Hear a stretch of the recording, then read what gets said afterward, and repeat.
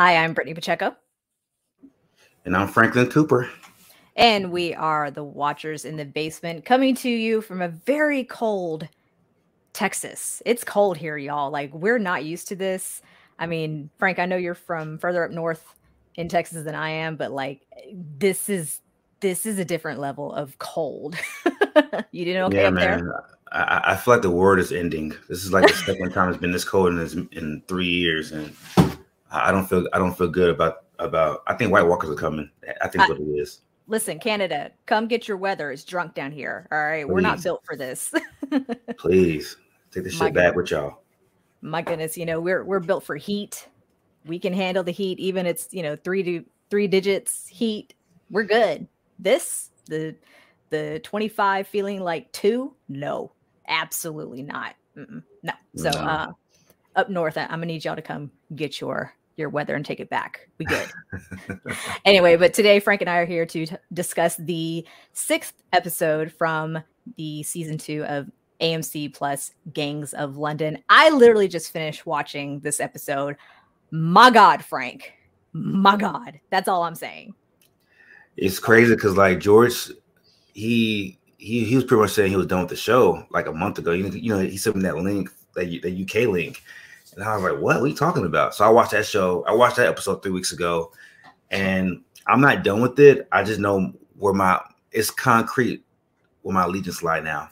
Oh, 100% after this episode. Yeah, we're on the same team. We'll reveal that at the end of this review, but where we left off with Gangs of London, we saw that Sean and Koba formed an alliance because they were able to get the information about the investors that was on that little USB drive that was given to Elliot's dad to give to Singer. They were murked in the airport. Still have no idea how that could have happened because it's an airport. It's also the UK. It's illegal to have handguns there, but this is also Gangs of London, so whatever goes. But yeah, so Elliot's dad is gone. Devastating blow for Elliot, of course. He thinks it's the investors. He goes and kills the mouthpiece of the investors. And you just know that all hell is going to eventually break loose. But starting off with this episode, I told you off screen, like, I didn't like how this episode started because it dealt with a dog. You and I are both dog owners. It's like, no, let's not see another dog get killed like we did with Luan's little pup. Like, I physically cannot handle seeing that on screen again. I know, Like, right? I mean, did you have any idea what direction this opening scene was going to go to, like, at all? No, I didn't. I assumed somebody got ate, or I assume a dog somebody got chopped up in little pieces, and whoever owned that dog was being fed those pieces to that dog. Oh, But I mean, I didn't. Now it was a great job by a director because they left everything open, right? Like you knew someone was going to die, but you didn't know who, you didn't know how. But like it was like that Quentin Tarantino showing it but in the beginning, and yeah, it had me at the edge of my seat the whole time. for sure, because you're seeing this dog look up like all different areas of, I don't know if it's like a flat or if it's a hotel or whatever the case may be, but he's licking up blood on different surfaces, and he's going to an elevator, and you hear the elevator ping, and it's like, okay, well, who's coming through?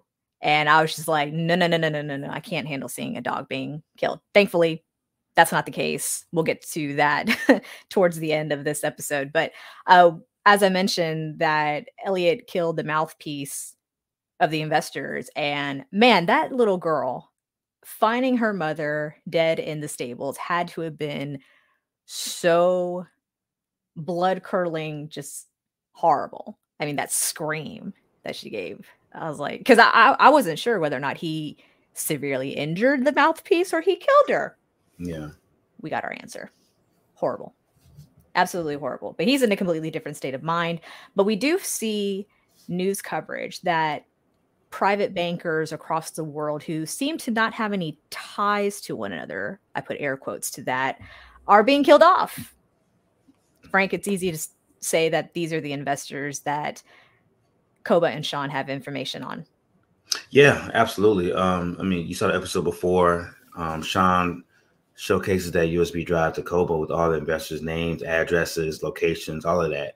And it also shows me how calculated the investors were, because they are in different countries, listen to each other. So this is a very smart, cunning operation, to where if something falls, there's nothing connected to these 6 or 7, executive bankers or executive who whatever. So when you see the news and you see people in like in Tanzania and Kuwait and London, it's like, oh shit, they located these cats. This is crazy.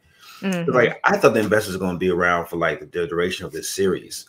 So to see them get X'd out so quickly, it kind of starts a whole new show now of like you like relaying the power structure of who's going to take over London now. For sure, because we're definitely seeing that with Sean and Koba. In their minds, they think they run London, right? And that's putting their quote unquote predecessors in feeling some type of way. For example, Asif, who works, for the investors, right? And he's been responsible for trying to get all the money back that Finn, took all that time ago, thus hiring Koba.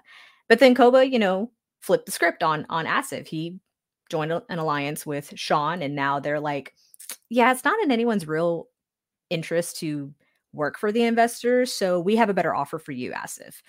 That conversation in the car with Asif, because he's asking Koba, like, why is Sean Wallace still alive? He's behind all this. And then you enter Sean into the vehicle. Like, what did you think of that whole conversation? I mean, in theory, Asif wasn't wrong. I mean, in his mind is that you took out Sean in season 1 because Sean was being too reckless, and you didn't know what Sean's motivations were, and he had cut off the supply to the drug trade, and he was just too unpredictable. So I get why Asif wanted him out of the picture twice. So for him to show up, I'm sure Asif was like, "Fuck, I saw a ghost." Like, now he's here, and it's like so many things going through Asif's mind. Like, damn, Kobe, you betrayed me. Damn, Kobe, this motherfucker ain't dead yet. What the fuck? Like, what's gonna happen now? So, it was a very, very great scene. Like, the guy who plays Asif, man, I think his name is Asif in real life, but he did such a great job. Like, his facial expression just like changed the dynamic of that scene, because Asif is a powerful entity in the show, right? Like, he has trade routes, he has boat routes, he has so many people working under him. He's killed so many people and took over their turf. So to see him actually like scared of this little 5'0" white man coming into his car, but it was just great acting. It looks like a Culkin. Yeah, like it was great. It's like, just put your hands up to your face and go, ah. No, I'm just yeah, seriously. No, I agree. For Asif to basically be visited by the ghost of Christmas past and realize that this little white man right here is supposedly calling the shots. And when Sean offers like a deal to Asif about, we're taking back London, but we want to give you a piece of this, right? We want you to give up your infrastructure, and you have basically you have full reign of product coming in and out of London, right? And in exchange of that, again, Sean and Koba want the infrastructure, and this is all just to take down the investors, of course. And Asif's like, no, not going to agree to this. Like, just typical, right? We don't negotiate with terrorists, right? And when Sean basically says, okay, you have until tonight to decide, he exits the car, but Koba is left with Asif, who adds a sweetener. Okay. And at that point, Frank, did you have any idea what that sweetener could have been? I knew exactly what it was when he said that. You did? Yeah, I do. Because he didn't forget what happened last season to his son. So I was like, I knew exactly what it was. Now, how it went about, I didn't see that coming, but I knew who it was. Yeah. The AKA sweetener. Yeah, for sure. Yeah, the sweetener. Well, if the next scene isn't very telling of what that sweetener was, it deals with Lale, of course. And Lale and her people are I don't know if it's a birthday party or celebration or some sort of gathering. It's a little party. Everyone's having a good time. And yeah, it's a business partners. The guy that owns that store, his son, is his birthday. Okay. Yeah, it was a birthday. So, she and her business partner are privately having a conversation, and the business partner is still expressing his concerns about Koba. Now they all know, of course, that Sean and Koba are in alliance, and she's like, no, like Sean promised us this, like there's nothing to worry about. We're the sole distributors of heroin, like everything's fine, like it's no big deal. And she sees this little girl off to the side who has like one of those little party horns, and like cute little girl, sweet little girl. And Lale kind of makes a comment about how, like, I guess she as a child didn't have that opportunity to be a child. She had a gun put in her hands and, had to learn how to shoot and basically carry on the way that she's carried on. And I thought it was a really cute moment when the little girl went up to her and she says, come play with me, come play with me. And Lala's like, okay, I'm going to come get you. And it's almost like, you want some sort of like redemption for Lale's character and everything that she's experienced growing up, to kind of just be free to be a child, if you will. But she goes and chases this little girl away from the party. And for me, that was like, oh, this is not going to end well. Like, this is not going to end well. I kind of got like a Black Widow kind of vibe out of this. It's like, oh, they're recruiting these kids young. Like, I mean, did you expect that little girl to like lure Lale away and then be like, they found you? No, I didn't. I mean, because they don't even know at the time Lale was alive. So I think, well, maybe they saw her at the shootout 2 episodes earlier. But like at this point, she had been missing. I mean, they hadn't seen her. She was under investigation with Sean in the cell. So I didn't think they would have the ability to even capture her, because she's an assassin. Like, to catch her, you have to kill her for the most part, and I guess to use a child is probably the only way that you can even like corral her, because everything she does for her country is for the future of her country, the children. And I think she said that, like, I'm doing this for the future of the next generation. So, and you kind of saw that season 1, how close she is to her nieces and her sister. Mm-hmm. So they knew how to get to her. It's just, that surprised me. I thought they were going to ambush her and like, have a shootout or whatever and catch her that way. So that way was shocking. Well, I mean, I think it's safe to say that, because Koba obviously knew about Lale having now formed an alliance with Sean. That's why Asif's people were able to, get their hands on her and then take her away. But we'll come back to that. But that to me was just like, oh man, like why are you pulling like a Black Widow kind of? It literally made me think of Avengers when Bruce Banner's in India or whatever, and the little girl comes begging for his help and lures him away, and then she like deuces, like, peace out, y'all.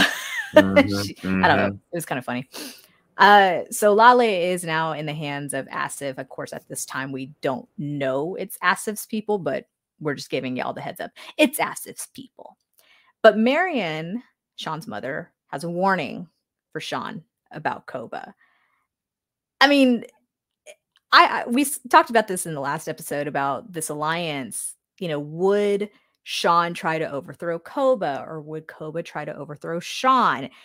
And I think the latter is the safe way to go, obviously, because when Koba tells Sean, hey, like, Asif agreed to terms, but like there's some additions to it, and that's Lale. And Sean's like, no, I'm not going to agree to that. It's like, well, too bad, Asif already did. And I'm like, oh yeah, Sean, this was a mistake, wasn't it? Like, yeah, I think for me, let's go back a little bit. So when Koba found out, when Luan exposed Moran's location, and Koba went to go kill Marianne and everybody at that compound, Sean knew about that, because Sean's the one that warned his own mother. If he, I don't know, maybe I'm just an old school G. If you try to kill my mama, we're not shaking hands and being friends. I'm gonna kill you. It's a wrap. Like, it's war. I'm not shaking hands with the guy that tried to murder my mama.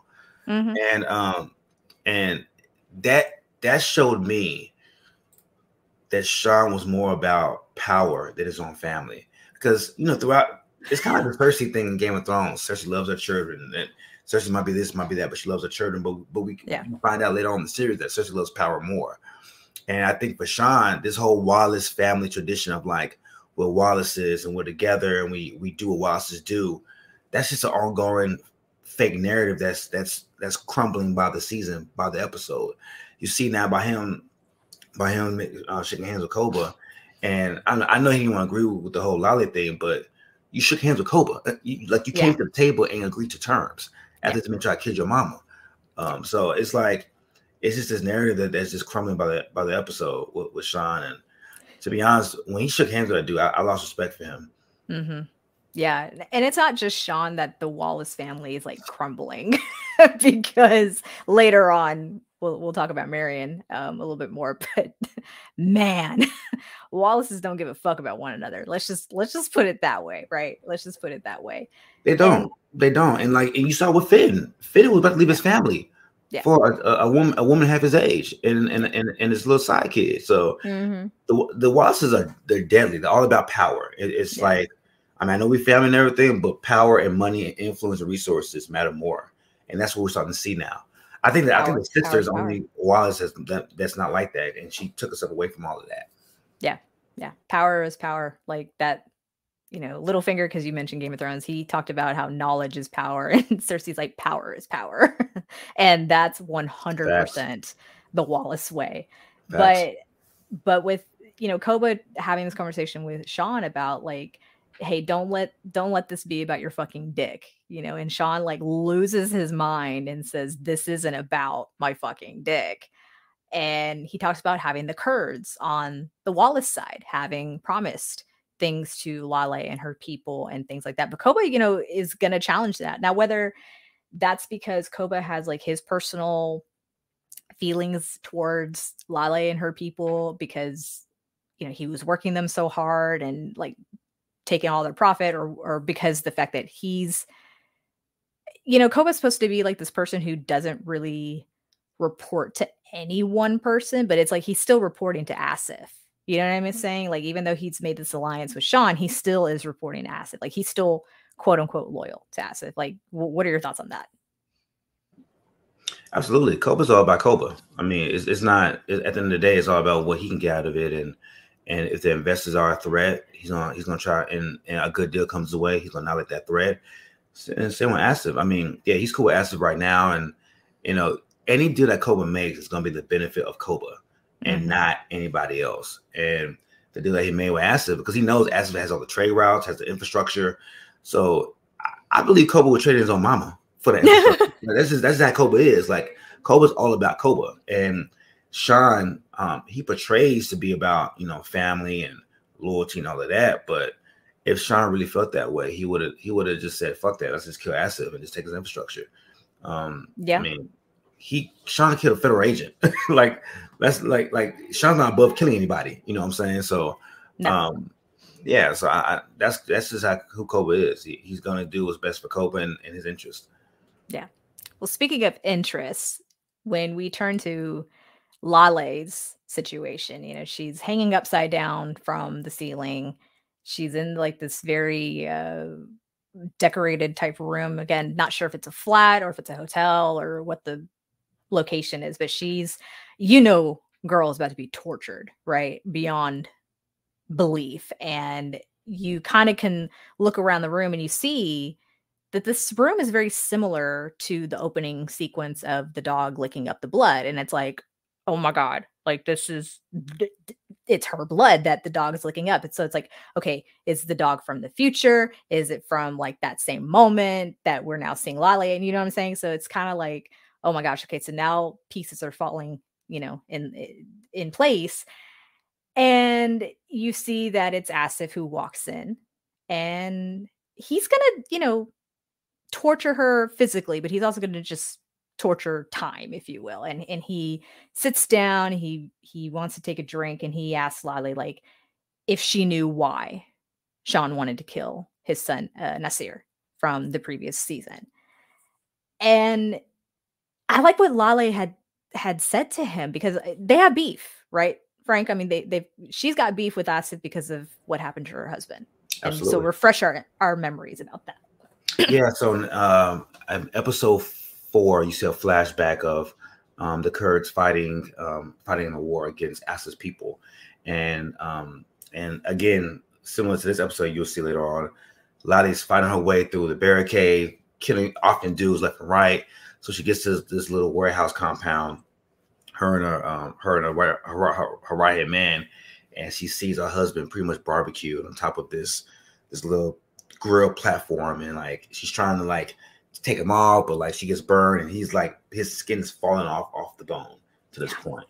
And it was due to Asif. Asif had pretty much killed her people and killed and kidnapped her husband. So she never forgot that. But what happens was Finn brought all these gangs to the table and forced them to put aside any differences they may have had in the past, including Lale and Asif. So even though they were at the table and making deals with each other, Lale never forgot what Asif did to her husband, to her people. Yeah. So, they've got beef, obviously. She's got beef with Asif long before Nasir's death. And now, Asif wants revenge, if you will. He wants some sort of explanation about why Sean did what he did, like why he went after his son and what have you. And, threatens Lale. And she basically says to him, like, I'm not afraid of death. And I think that's something that for her, because I think people can just say that just to say it. But I think for her, in her mind, maybe she died a long time ago when she saw the state of her husband and everything surrounding that situation and just how much hate she had for Asif. So like to be in the room with Asif, who she knows he's going to attempt to kill her or torture her or what have you. Mm-hmm. She's like, bring it on, bitch. Like, let's go. Like, I'm not afraid of you. I'm not afraid of death. Like, and he says, you may not say anything. He goes, but also there's no one here to grieve for you. And I'm like, ooh, that one kind of hurt. Like, yeah, I think I also say you have nobody to live for. I'm like, shit. Yeah, exactly. That's some true shit right there. And it's facts. She has nobody to live for. Mm-hmm. I mean, outside with people that she's trying to like help fund weapons to and defend themselves, she has no. I mean, Sean's like I don't know if Sean's a love interest per se, but like I think Sean's kind of a placeholder for her because she lost so much, Mm-hmm. So, but when Asif said that shit hit different. It hits different when it's true. Yeah. So saying that there's no one for you to live for, and there's no one to grieve for you, and I was just like, my God, mm-hmm. Like you want to strike them where it hurts. Like, damn. Also, let me reiterate, this entire time that she's having this conversation with Asif, she's hanging upside down from the ceiling. The fact that this actress here, I don't know her name, and I'm not even going to try to pronounce it. The fact that she actually did this, and I'm sure they had to take so many breaks in between. Like, kudos to these actors who like commit to the situation of their characters, because like in real life, hanging upside down for any period of time, you're gonna pass out. All that blood rushing to your head, like you're gonna pass out. You're probably gonna die. So how they kept her alive throughout this whole thing is like magic to me. But damn. It's crazy. Her name is Narjis Lashidi. And I follow her, after that scene, I followed her on Instagram, and like I saw on her Instagram, she has a little interview about this episode. Mm-hmm. And she learned kickboxing, she learned taekwondo, she did all of her stunts. There's no stunt double in this episode. She was so enthralled in this episode, and like she sprained her wrist, she had like injuries from the training, but she wanted it to be as authentic as possible. And when you watch it, man, it's stressful. Paid off. It's a very for sure. It's 100% stressful. I mean, we'll get more into that towards the end of this review, but like the commitment, I have to give it to these actors, in general, who want to go the extra mile to perform their stunts to make it, like you say, as authentic as possible. And damn did it pay off. My God. But let's shift perspectives to that of Shannon and Ed. I was supposed to say Shed. But Shannon and Ed Dumani, we saw that in the previous episode. Elliot left his dad at the airport to go find Ed, who was being tortured. by Koba's people to deliver him back to Shannon, right? He was in really bad shape and he's still in bad shape, but Ed is telling Shannon, hey, we need to leave London. It's not safe. And she's like, we're not going anywhere. And in the midst of all this, Marion left compound to go meet with the Dumanis. And I was like, oh, wow. Like, this is the first time that Marion and Ed see each other face to face after the attempted murder, right? Yep. I mean, it was an interesting conversation, but like, did you think like there was going to be any like showdown at that point when they locked eyes? I don't think so, only because by that point, both characters have been through so much, right? Like, Ed is done. Like, Ed lost his son. Ed's daughter went to prison. He couldn't help her. Ed almost lost his life, try to help Luan. Ed's been tortured. Like, I think at this point, Ed's looking for a retirement fund. And the same with Marianne. Like, Marianne, at that point, Marianne is, she's hiding on the cover. Her life is being sought after by Koba. She gets, her whole compound gets shot up. She's literally hiding. She's like making amends with the woman that her husband impregnated and was about to run off with. So I think both characters are at a point where it's like, we've been through so much, and if we can both help each other in some sort of fashion to get out of this, right, then we'll be better for it. So I think, and this show does a great job of like showing that personal vendettas doesn't help you in the long run.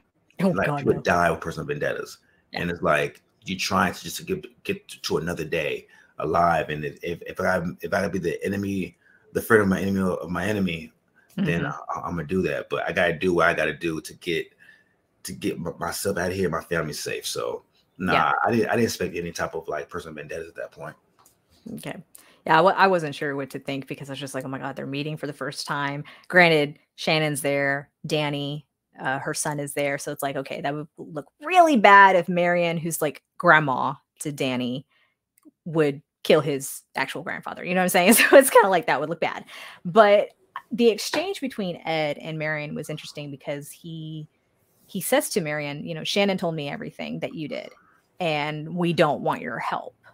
And Marion's response is, but I need yours.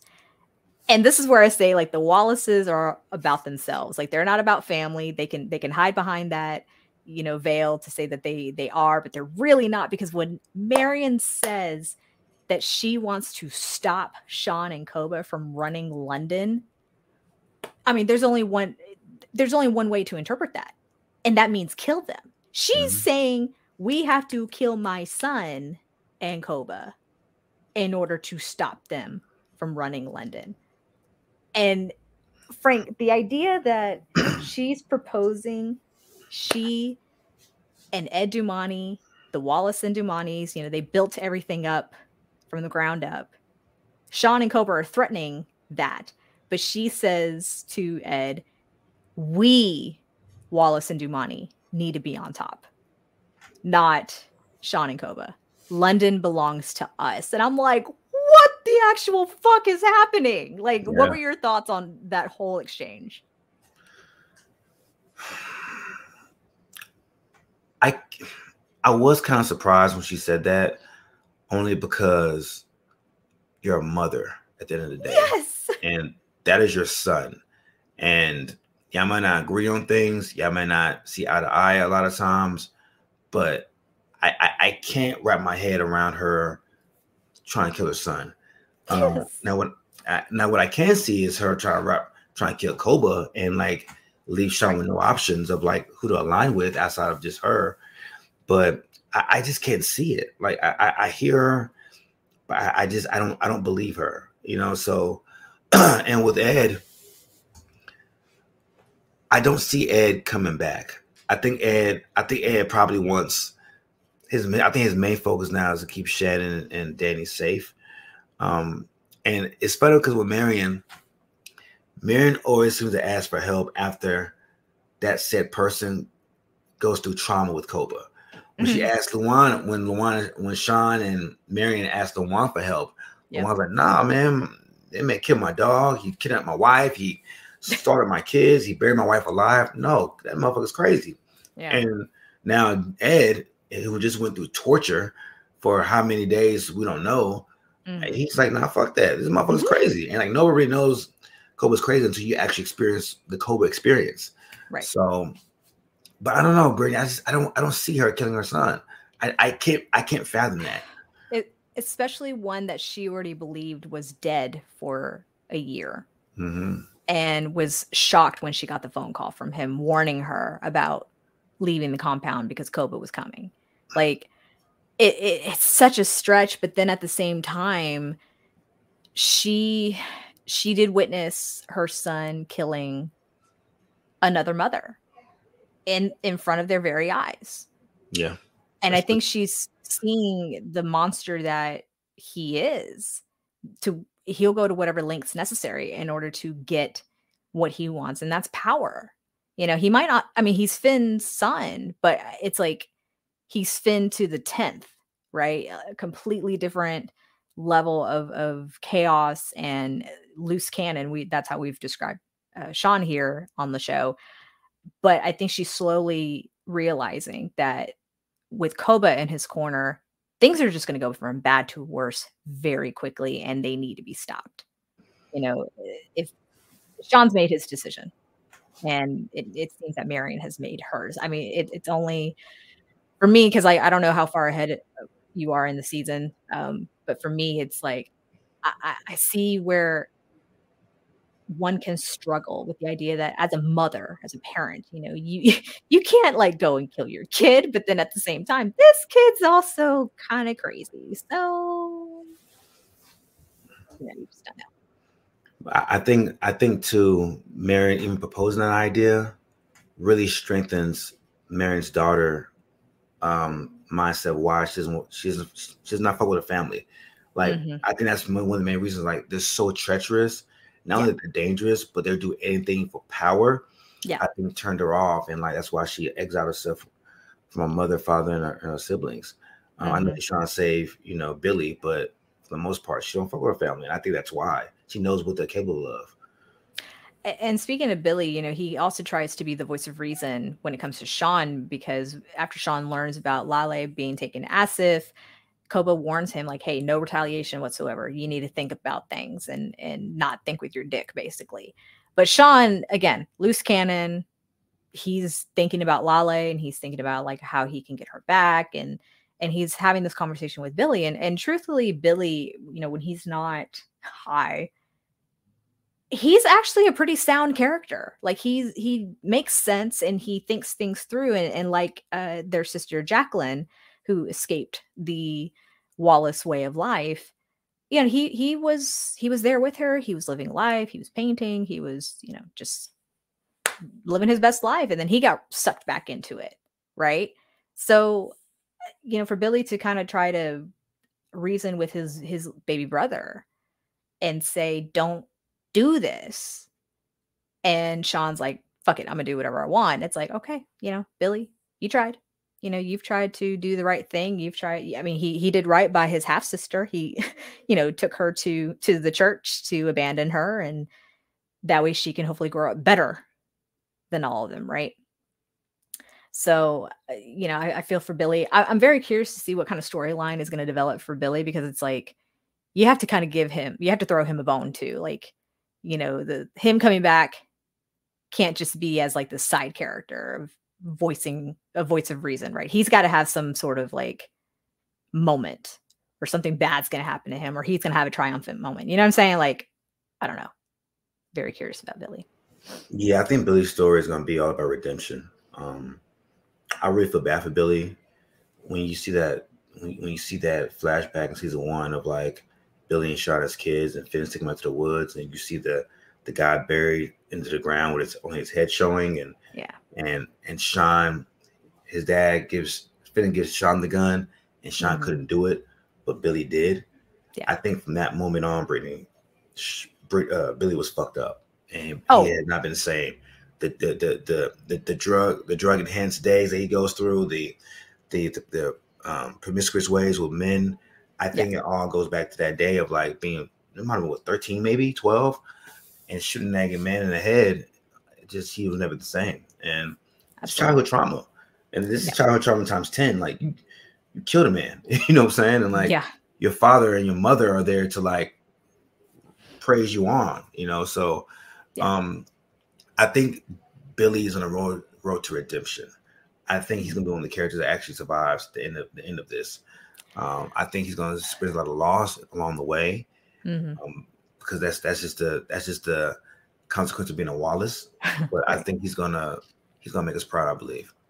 And this is me not knowing anything. I haven't. Nothing's been shown yet, but yeah. I mean, one can hope, but then I kind of look at this show. We've mentioned how this is kind of like a modern day Game of Thrones. It's like you don't have a favorite character in Game of Thrones. It's like you kind of can't expect a happy ending for any one of these characters. So I don't know. I'm kind of I could go either way for Billy, but absolutely agree with what you said about the childhood trauma, being the oldest and the father passing on the oldest to the youngest son to kind of carry the ways of Wallace. And when he sees that his baby brother couldn't make the kill and he goes ahead and does it, it's like, he's still being the older brother. He's still protecting his little brother and still being overlooked by the father. Yeah, that would fuck anyone up. Like 1000%. And then, I think also in Billy's mind, he failed again when Sean died initially in the first season. He's like, man, had I took that shot and like took the reins, my brother would never been in a position to even get presumably killed the first time around. So I think he just carries a lot of guilt and a sense of failure from that point on. So I think now that Sean's alive, this is his second lease on a do-over, like a second chance. Like, okay, I'm going to do right by my brother. I'm gonna not be high and just sit in the corner and listen to music. I'm gonna like give my brother as much advice as possible to make sure that I don't lose him again for the second time. Agree. I absolutely agree. So we only can hope all things go well for Billy, but I'm not expecting things to go well at all for Billy. But going back to Lale, she is still hanging upside down from the ceiling. She's now kind of trying to swing her way to the table because there were some men there that kind of were preparing the floor, with the plastic and then like weapons to torture her with. And so she's like trying to figure out a way, okay, how can I free myself using these weapons over here on the table? So she like swing like a pendulum, just swinging back and forth to try to get to them. It's not working out in her favor. And cut scene to Elliot. I still want to know how the fuck Elliot is able to find these people like Shannon and Ed and them. I mean, I know he found them to deliver Ed, but I guess they're staying in the same spot. I don't know. Probably not wise, Dumani's, to do that. But Frank, we got to talk about this amazing acting from pronounce his name for me. Sope? So I gotta see it spelled out for me to. It's like Sope, but I think it's got an accent. But anyway, the actor who plays Elliot has a wonderful performance. Sope Dirisu. Yeah, wonderful performance in this hotel room with Shannon, blaming her for dragging him in when he was almost out. She saved his dad, or her dad. Sorry, he saved her dad, but he lost his dad in the midst of it. I mean, you've had to have felt some type of way seeing Elliot that emotional, because we don't get that from Elliot. Yeah, I had to pause and go and walk my dog because I was gonna cry. Oh my! Because it's just like this guy's been through so much, right? Like we talk about like the John Wick aspect of it, like the fights that he's been through, but like unlike John Wick, you see this weighing on him, like he's mentally and physically just tired of fighting. He wants to get out of here and like go somewhere tropical and just get away from this life.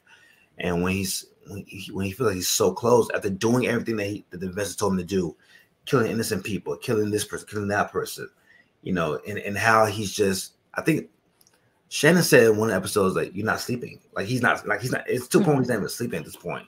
Yeah. And to feel like you're so close only to get your father murdered, and to be back into this again, he's just tired. I think that's the human element of like just fighting for so long, at a while you just crash. You hit a breaking point to where you just doubt everything. Like, what more can I do? I'm just, I don't want to do this anymore. I'm tired.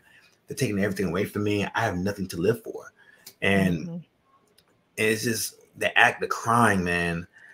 It's always rough for me to see grown men cry, because I think, especially with black men, like, we're taught to be, providers and protectors and tough, and never show emotion. Yeah, never show emotion. You don't show vulnerability. You don't show too much because you're a bitch, and mental therapy is not the way to go. So to see him just break down in front of this black woman that he does care about, yeah, it was so synonymous of like mental health of black men and being able to show your vulnerability. I love that scene. It was so well done, man, because you watch so many action movies, right? And like, you see Steven Seagal and Bruce Lee and like Jackie Chan do all these fights, but you never see them emotionally just breaking down like, fuck, I don't want to fight anymore. I just want to be in peace. And that's what I got from him in that scene. It was very, I think the word I'm looking for is very visceral, because he's so wound up in everything that he's been doing. He's been killing people that he doesn't want to do. He's having to work for multiple people that he doesn't want to have to work for. All he wanted to do was save his dad. And it makes sense to throw blame on somebody else when a bad thing happens, because we as human beings are just like that. We're quick to blame other people. Not saying that this was entirely his own fault in a way, because he was doing what he felt and thought he needed to do in order to protect his father and to get them both out of there.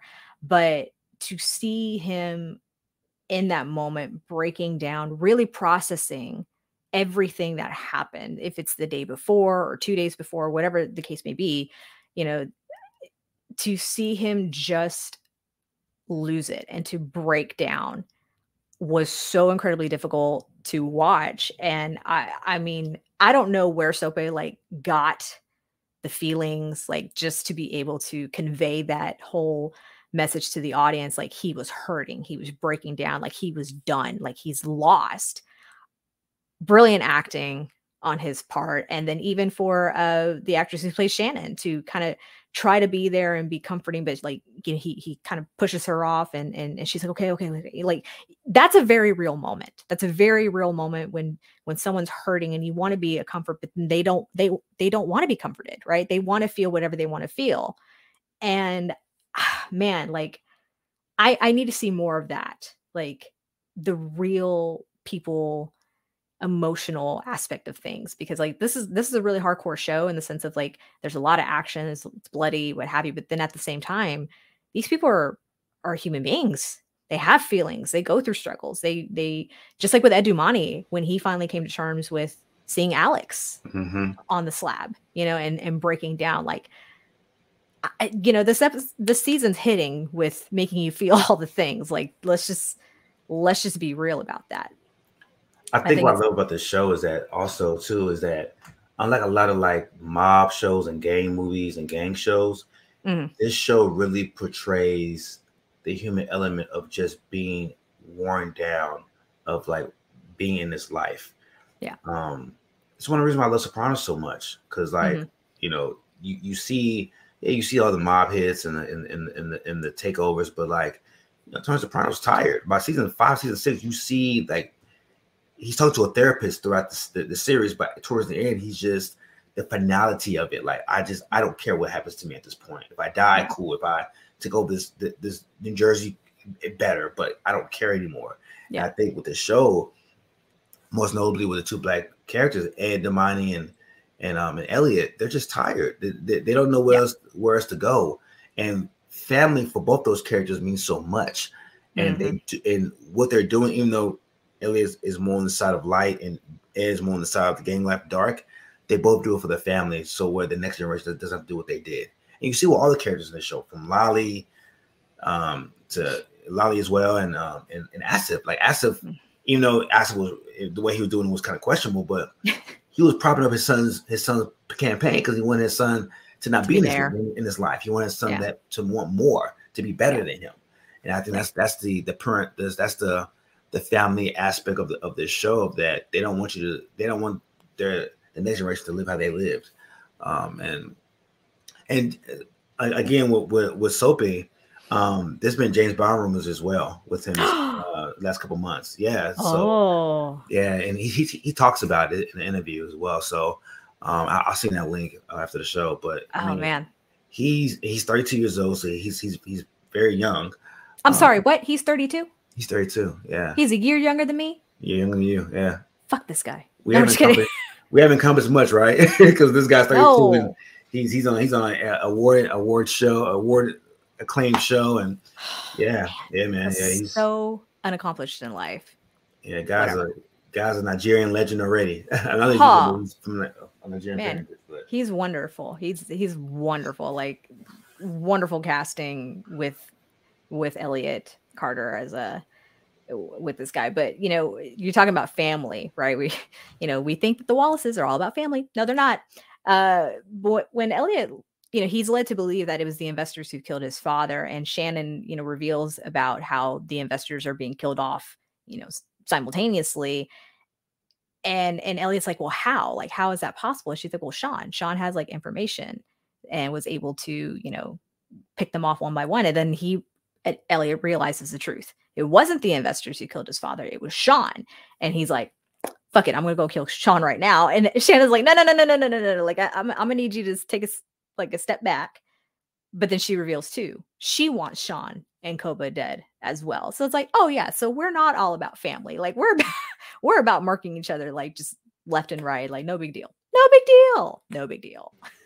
Yeah, this is Danny's uncle, pretty much, right? Like Danny knows him as Uncle Sean and Uncle Billy and Auntie Jacqueline. Like this is like family being ripped apart by the seams, all because of power. I mean, I don't know who really started it, other than, of course, Finn. Finn, doing what he was doing, taking the money and running off and hurting the Dumanis at the same time. It's like a never-ending cycle with them, right? They're never going to be rid of one another. They're always going to need one another. There's always going to be drama with one another. It's just wild. It's such a wild family, quote unquote, dynamic. Because I don't know any other family, even my own, that's this toxic and this dramatic. I don't know. The Boltons and the Lancers are pretty toxic. I don't know. Oh, well, yeah, that's true. That's extremely true, especially with the Boltons. Good God, Ramsey. Fuck that guy. Miss him though. Let's go back to Lale, because this was a very Lale centric episode. Frank, I know you said that she's your second favorite character on the show. So let's talk through this whole sequence with her, Asif, being tortured, or is she tortured? Yeah, so in one of the previous scenes, you see her trying to, swing herself to the glass that has the whiskey in it. So, Asif, so she's still talking shit about Asif about her son, about his son, and how she took pleasure slitting him from ear to ear and all of this. And Asif just flips, right? She's laughing about it, like talking about like these totally characters. These characters like to taunt one another. It's crazy. Oh yeah. Absolutely. And she pretty much said that, he had a cowardly death. He begged for his life and all that kind of stuff. So Asif goes into, I guess, strangle her to death, I guess, and that's when she takes the shard glass and stabs him right in the neck. I don't know how that man was able to fight with a piece of shard glass in his neck. You would thought it would hit an artery or something. The jugular. But, yeah, he falls to the ground and Lale uses the shard glass like untie herself from the rope. I think Asif trips her up. He chokes Asif some more. Asif gets to the call button to like alert the henchman that he needs help. Yeah. So she runs out of there. So at that point, I thought Asif was dead because I'm thinking to myself, in a way, he survived that. He's probably bleeding out right now. Mm-hmm. So now it's this long sequence of her trying to figure out a way to get out of this compound. I don't know if it's a hotel or a hideaway or something, but a guy comes at her. Two guys come at her with guns. She runs away. She runs to a balcony window. And I'm thinking she's gonna go out the window, but she uses her brain and takes off her jacket to make it seem like she actually went out the window. Mm-hmm. Leaves that part, runs down the hallway again. They go to that window and they think that she got away through the window. Right. And after that, it's a blur. Like it's like she's going through the hallway, and 2 more guys come shooting at her. She fights them off. Well, she goes into the kitchen. Oh, is it the kitchen? Okay. It's just, yeah. So one of the guys that kind of stayed behind in the room where they think that she, jumped off the balcony, he's, searching whatever. And she kind of goes into this kitchen area to hide. And I wrote a note in here. It's like, Lale, learn to breathe quietly. My goodness. She's gasped. Think about it. Like from the time she uncut herself and ran down the hallway, and she's gasped. Yeah, no, you're right. But still, like if you're gonna try to hide from like these henchmen, like I need you to breathe quietly. Anyway, but that probably was part of her plan because dude walks in and she starts playing like this helpless victim sort of persona. She's showing her bloodied hands because she cut herself with the glass and all that. And she's like, please help me. And he's kind of like approaching her like calmly, like, okay, like, I'm gonna help. And she just like, decks him right in the throat. She grabs the saran wrap and like wraps his head around it. And I mean, she went from helpless victim to like lethal in like 0.2 seconds. Like, damn. With the saran wrap. It was crazy. And I thought with the dude like kicking at, I don't know what liquid it was. It was like a jug that he was kicking. I was like, okay, is he doing that like as he's dying to hopefully like if she steps into it, it's going to lead tracks and people are going to like be able to find her. I probably thought way too much into it, but yes, she kills the dude. She flees down the stairs. People are still looking for her and they go into the bathroom. The bathroom is where all the shit happens. Please continue. Yeah, so she goes in the bathroom and like she's bloodied up and like it's just like a little shower thing and like 2 guys pursue her. She was able to choke one guy out. They're fighting, whatever. It's like this little platform in the shower. The guy falls on his back. She takes like this shower rope, like to attach up the showers. And she wraps it around his neck. Yeah. And pretty much like, and he's on this platform. His neck is like parallel to like, his head's parallel to the platform. And he's just choking him. She's choking him out. Literally. I thought his head was going to snap and like just hit the corner of the platform. But like, she's like bearing down with all of her strength and to a point where like, he just gives out. Yeah. Did we talk about the plastic with the saran wrap? Was that later on? No, that was before. Because then she cuts the breaker, and now everyone's running in the dark. They've got flashlights. Flashlights important in this next topic because in the bathroom again, lights are off. They're searching for her. They've got flashlights, and she's like, fighting them off with they've got the flashlights. So you're seeing like kind of bits and pieces of like the actual fighting sequence, but she ends up killing a dude. With the flashlight, smashing it into his head repeatedly. So you see the light, it's white or cool light or whatever. You see it go from white and then she smashes it into the head and she brings it back up and now it's red. The light is now red.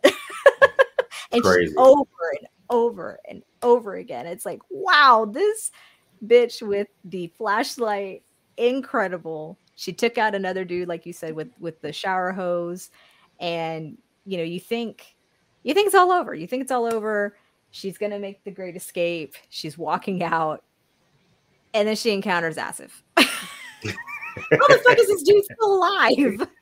Dude's like the Terminator, man. He doesn't give up. He does not give up. No. Big dude. But he's got that fire poker that we saw him with earlier. Right? Yeah. So they're doing this little dance in the hallway. They're fighting, whatever.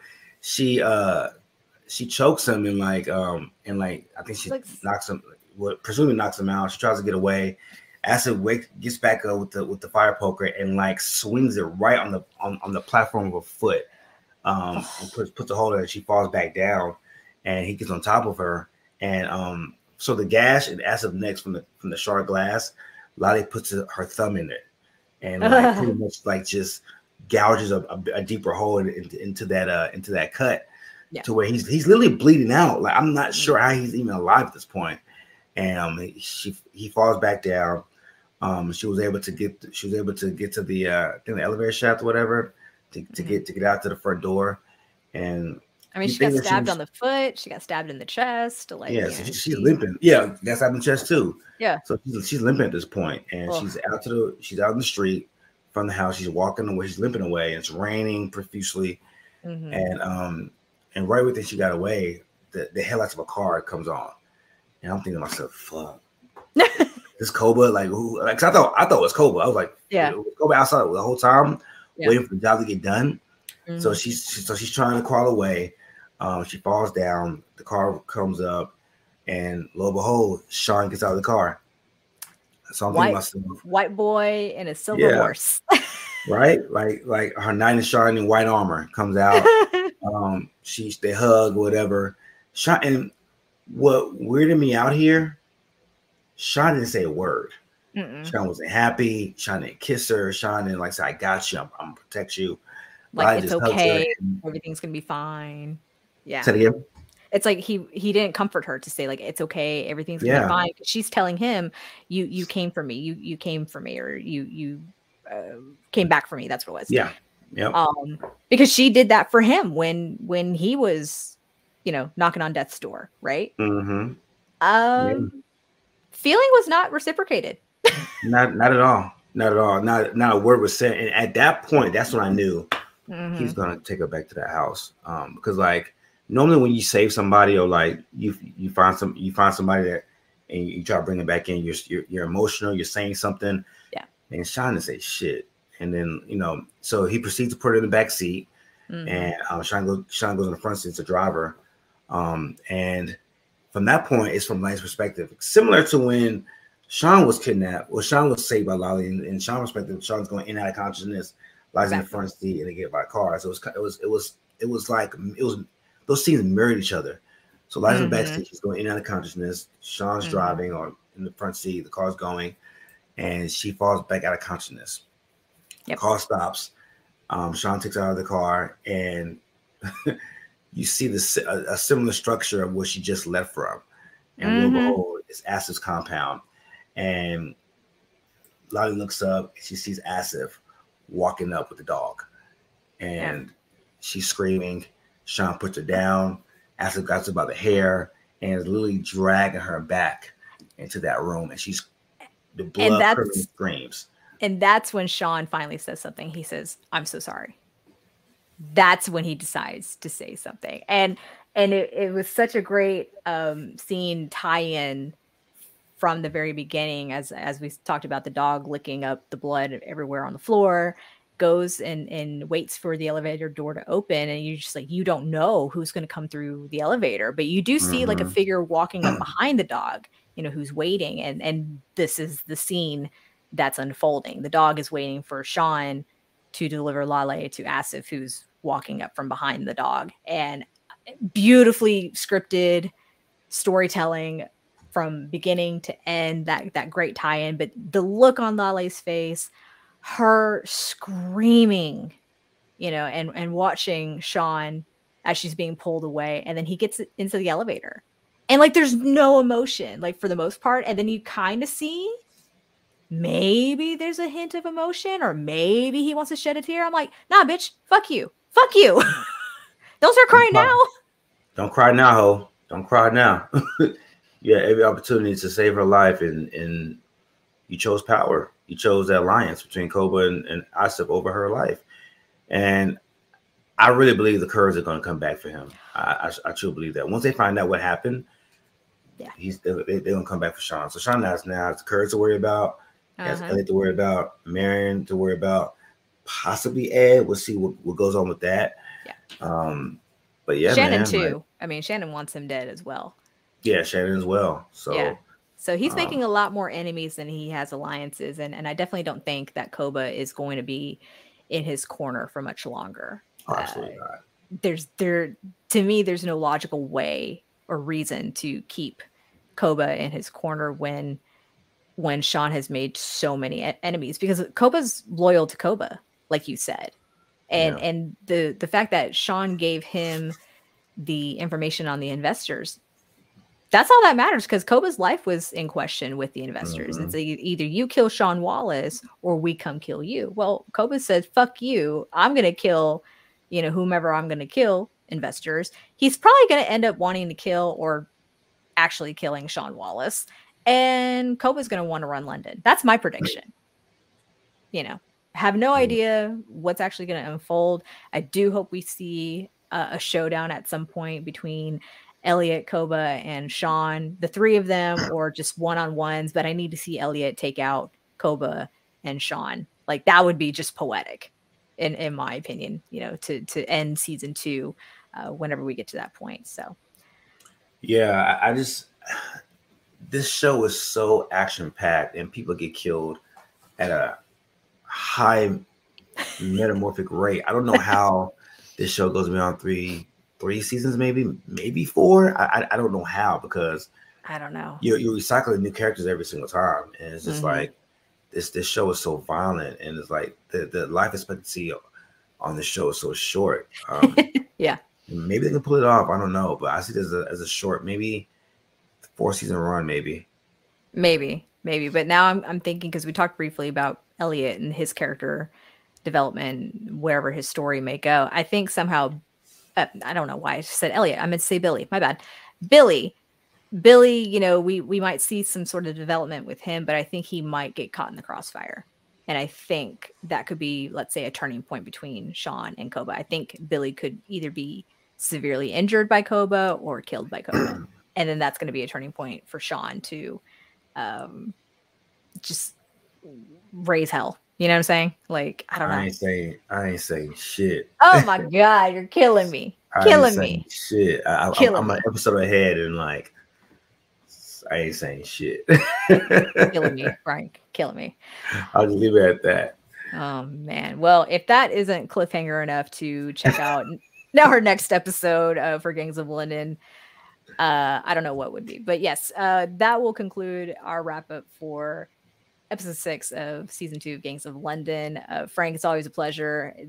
I love and hate you for bringing the show into my life, because damn. I didn't want to be the only person stressing. I needed somebody to stress with on this series, and who better than you? I mean, one thing about you, Brady, is like, it's hard to get you on shows, but once you commit, I commit. Bam, you're enthralled. It's not. I commit. That's why I haven't jumped on Yellowstone just yet. I'm not ready to make that commitment just yet. But listening to y'all's pods about Yellowstone, and now 1923 that just dropped this week, I'm very interested for sure. So I will make that commitment one day. It might be 5 years down the road, like Game of Thrones, but I will make the commitment. I ain't gonna lie, man. Like, the first episode of 1923 is the first time I said, you know what? I wouldn't mind fucking a 70-year-old. Helen Mirren, man. Helen Mirren. She can get it, bro. She pulls some gangster shit in that first episode. I'm like, her old ass can get it. Bareback. She can get it. My God. Okay, moving on. All right. So that, once again, will conclude Gangs of London wrap up. We'll be back next week, hopefully next week, which is the eve to New Year's Eve on the 30th. So we'll be back then to talk about the next episode of Gangs of London. In the meantime, y'all go check out our other pods. As I mentioned, Yellowstone 1923. We also did our best and worst of 2022. So love for y'all to check that out. Share your thoughts. You can also follow the Watchers in the Basement on Facebook, Twitter, and Instagram. Frank, as of time of recording, we hit 200 subscribers here on YouTube. Yay.